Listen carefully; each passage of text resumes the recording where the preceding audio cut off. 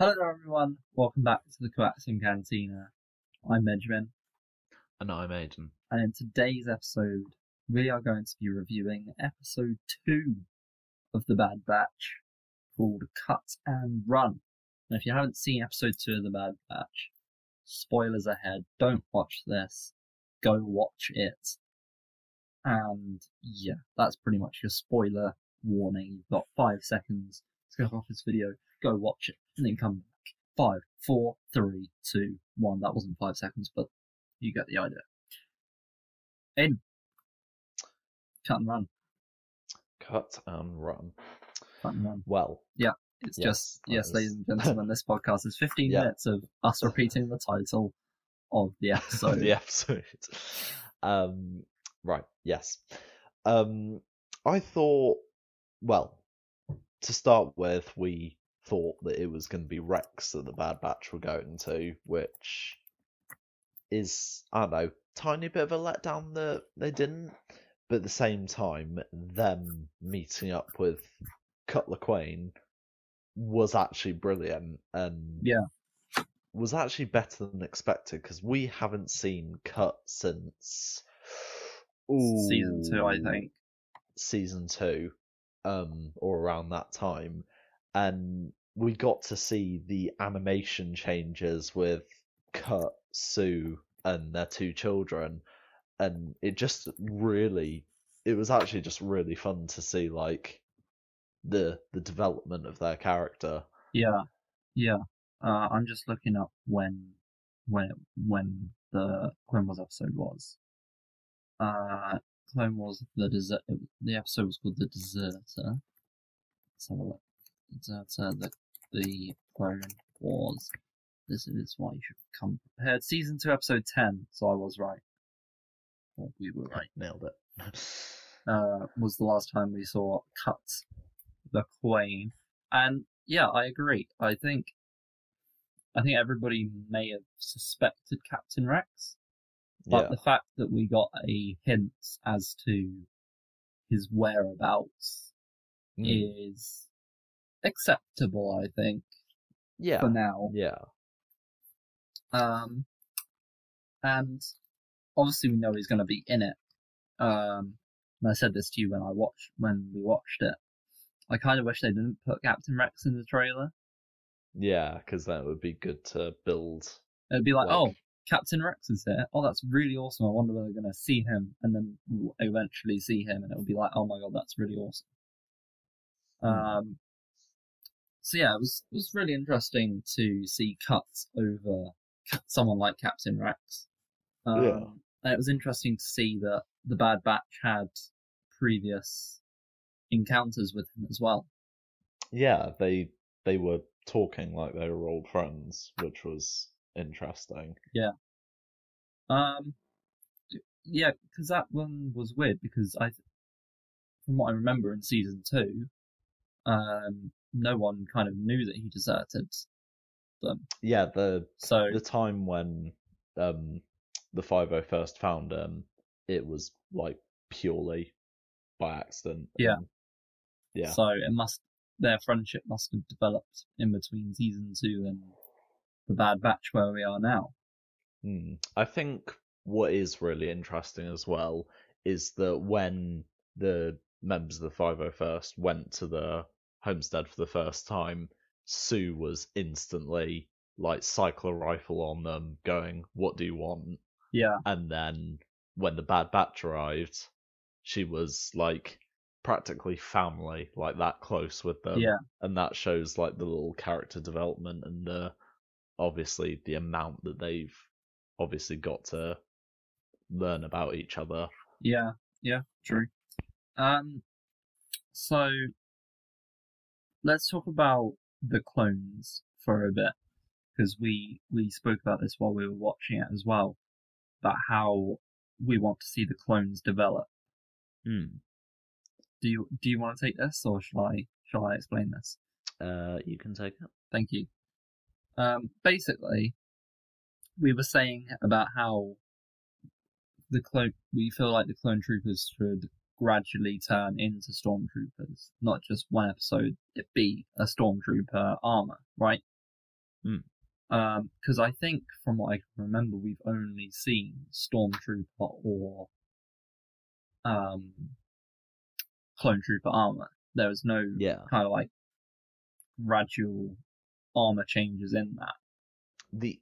The only alternate thing you could say, like very loosely, you could say the cadet helmet from Rebels, but even that is like, that's like practically completely Stormtrooper. Yeah. So there's not many ways that you could change a Clone Trooper helmet to a Stormtrooper helmet gradually, because it just kind of happens, doesn't it? I guess you change like the eyes and the breathing apparatus around the bottom of the helmet. I think it was and the top the top of the helmet as well. Is the Stormtrooper top of the helmet is quite smooth, whereas the clones obviously have the fin on the top. Yeah, I was saying this to you when we were watching it. I think that it's good that the only troopers that we are now seeing outside the Bad Batch are Phase 2 shinies, like battalionless. Well, I guess the battalions, plain white. The battalions belonged to the Jedi, didn't they? Yeah, so the battalions there's no battalions anymore.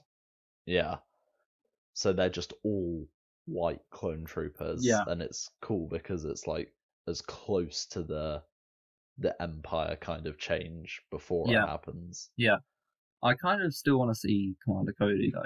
I feel like seeing Commander Cody after Order 66. Obviously, we knew that he followed it fully. That would be really, really cool. Because obviously we still have. I don't think that what we've seen of Grand Moff Tarkin will be the end of it. I think he'll reappear. Obviously, Crosshair will appear again.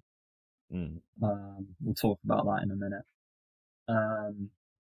And I just think that maybe it could be a clever trap. I think I said this in the last podcast, actually, about how, Commander Cody contacts him and being like, hey, come over here. And then they're like, oh, Commander Cody, we trust you.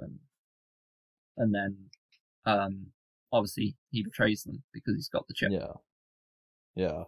That could be interesting. And a kind of, if they bring Rex along with them as well, it's a kind of a reuniting Rex and Cody again.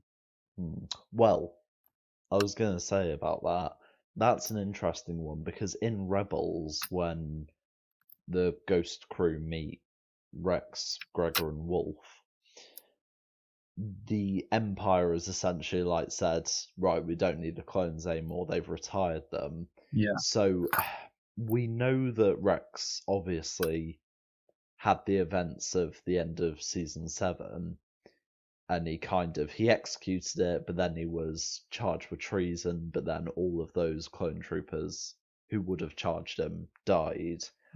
I'm curious to know how much power Rex actually has, if he's going off by himself, or if he could actually blend in with the newly forming Empire. Yeah. Well, the I can't remember who I think that Wolf does actually contact the Empire, doesn't he? Yeah. So it's not like they were hiding from them. It wasn't necessarily about hiding. I don't think it was just staying off their radar, like lying low. Yeah. But if they were that determined to lie low, they wouldn't have called the Empire, would they? Well, I mean, it was Wolf who did it. So, like, it wasn't a group decision. Yeah. Anyway, so that's the clones. Omega. Do you know how hard that is to try and say without the accent? And I don't want to do the accent because I will ruin the accent. Yeah. I thought she was good in this episode, because I think the whole thing is going to be like a character development thing for her. Yeah. Because when we first see her, she's obviously only been on Kamino her entire life. And then at the start of this episode, you you have Hunter and Tech, or Hunter and Echo, talking about how she was like curious and walking all around their ship, and Yeah. then when they land on Silicamai, or however you say Salute that, Seleucamai, she's like inspecting the dirt and looking at the sun and everything, which would blind any normal human, but hey ho. I really So enjoyed it's the gonna bit. be I really enjoyed the bit where the first bit where she walked out the ship and she kind of took the dirt in her hand and, you know, sprinkled it on the floor, and Tech would be like, "Yes, that would be dirt." yeah, she's so amazed because she's never seen anything like it. She's like, "Wow, what is this? That would be dirt." Tech is brilliant. I love Tech. Tech's my favorite, I think, so far. Yeah, I think Omega's whole character thing throughout the show is gonna be from not naive, but she's gonna go from like learning nothing to kind of learning the dangers of the Empire and the other worlds, because I mean she did almost die in this episode as well. Yes. I think her purpose is more to break off the Bad Batch from being soldiers as well.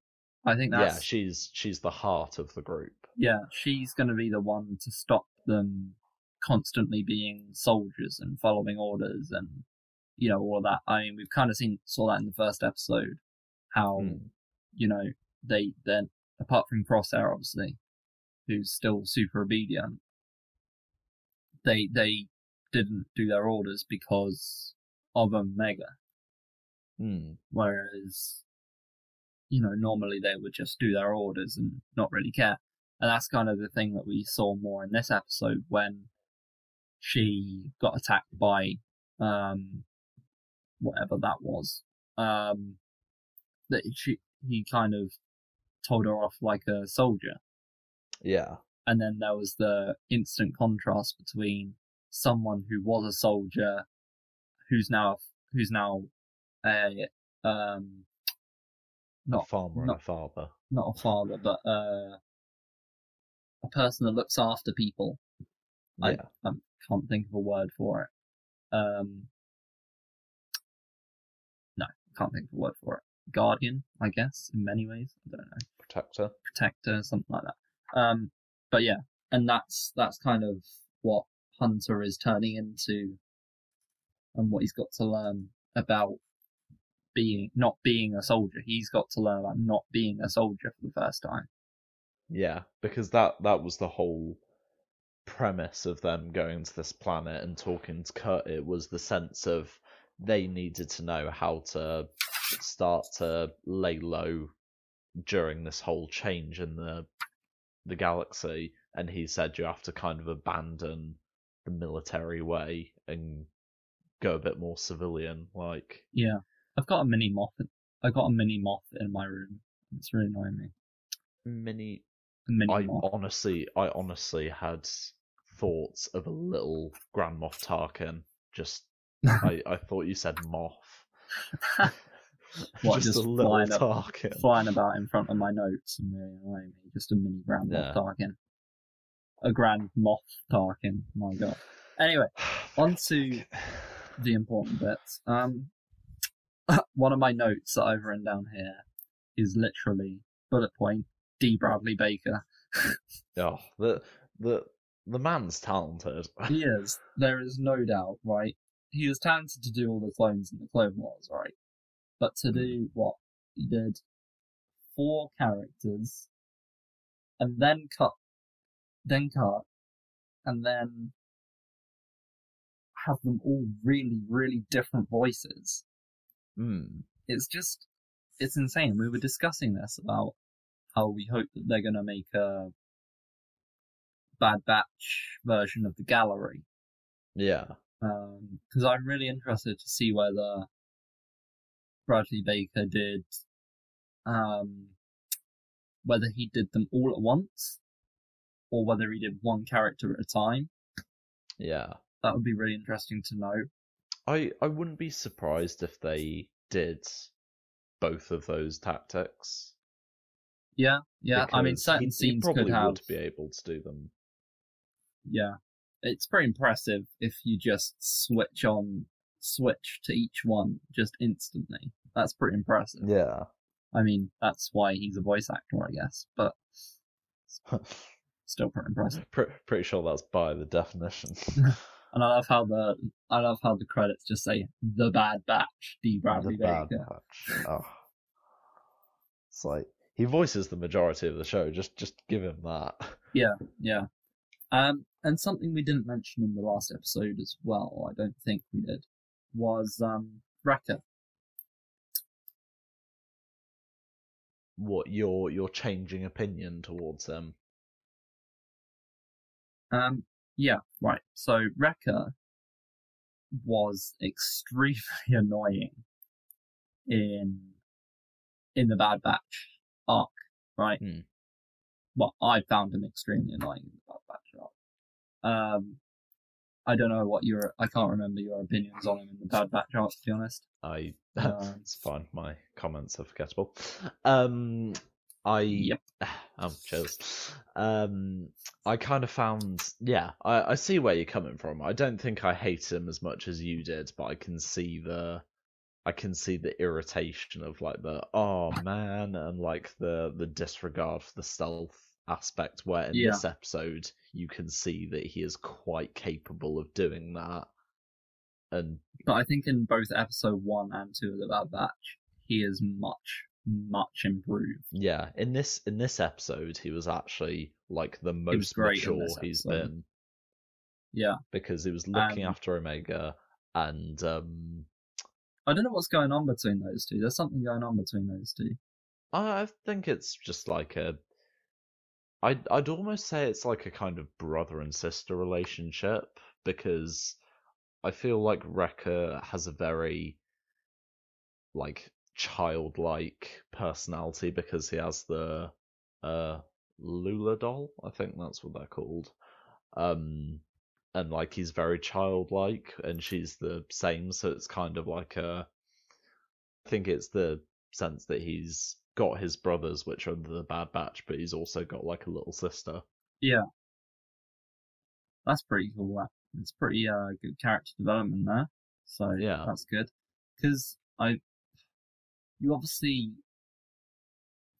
while Hunter's obviously the main guy, it's the same with these group films that can sometimes go wrong, is that you focus on the main guy too much, so that the rest of them don't really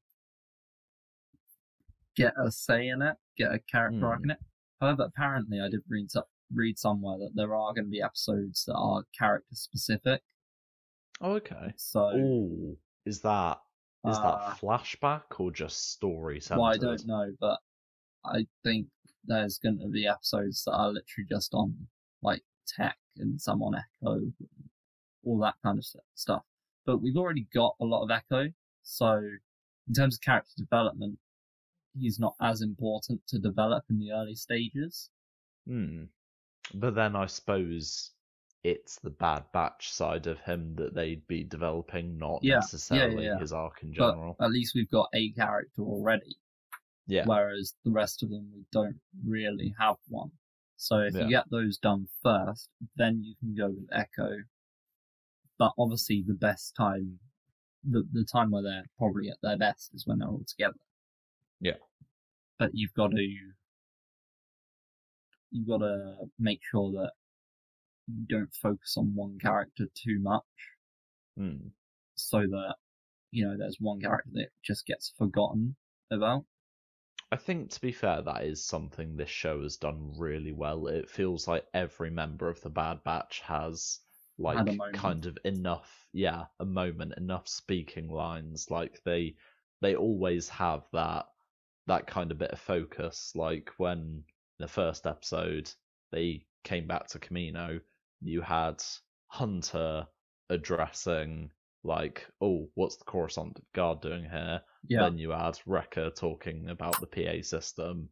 Then you had Tech going on about, oh, the battalions aren't really like taking note of anything, and you kind of had a bit of focus for everyone. Yeah. So basically, for what's going to happen next? Do you think? Well, they've at the end of this episode they got a lot more civilian. Like they still have their armor and they still have their ship, which was something I was worried they were going to lose completely. Because I absolutely love their armor and their ship. I think it's so awesome. Yeah. I think it's probably going to be a case almost a bit Mandalorian-like, where each episode is them finding out what they're going to do as they're doing it. Yeah. So they might try and find Rex in the next episode, but at the same time, they might also be going somewhere else, and then the episode after that, they might run into Rex or something. I mean, it seems like, well, by the end of this episode, it seems like Omega has actually been accepted. Not that she wasn't before, but like she's actually going to be a proper member of the Bad Batch.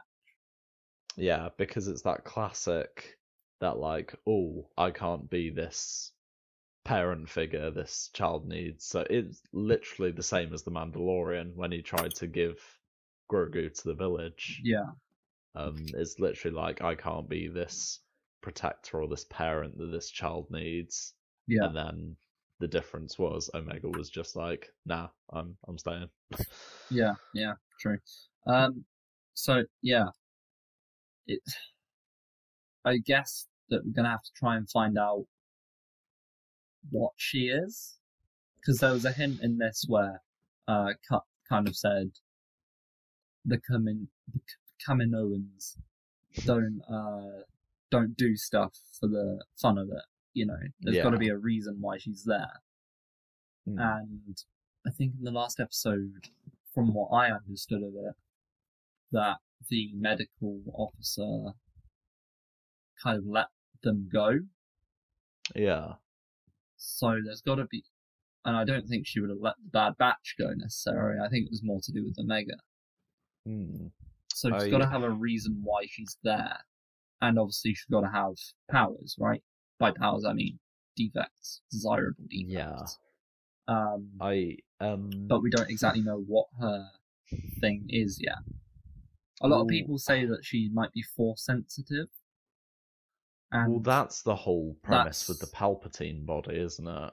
Yeah, that's the force sensitive thing. I think we'll go into in another episode, maybe this week. But yeah, it's going to be interesting to see what her thing is.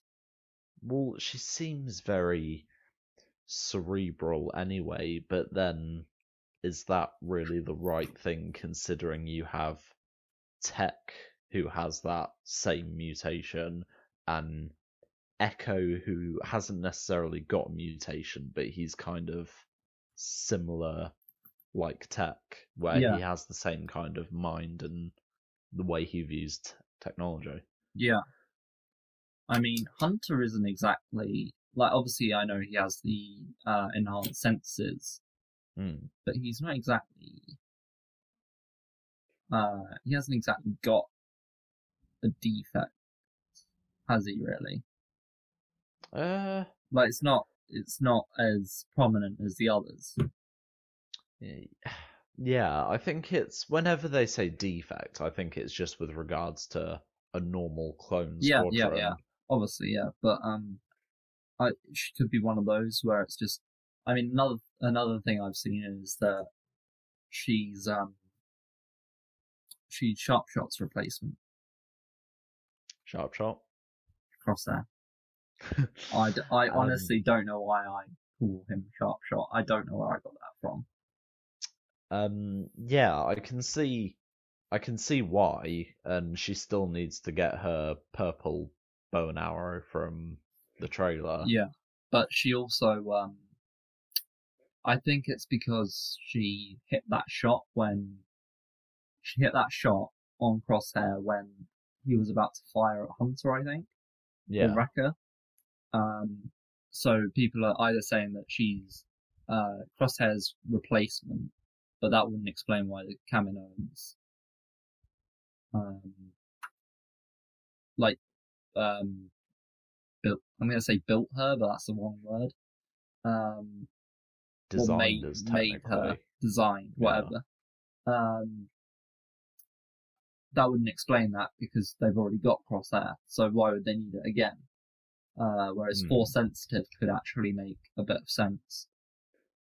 And she did work as a medical assistant, so arguably you could say force healing if Yeah, you did want yeah, to go along that route. yeah.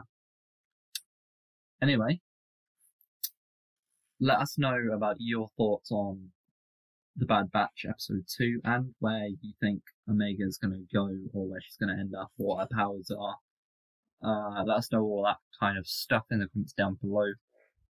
I will see you guys next time, and so will Aiden. So we will see you guys next time.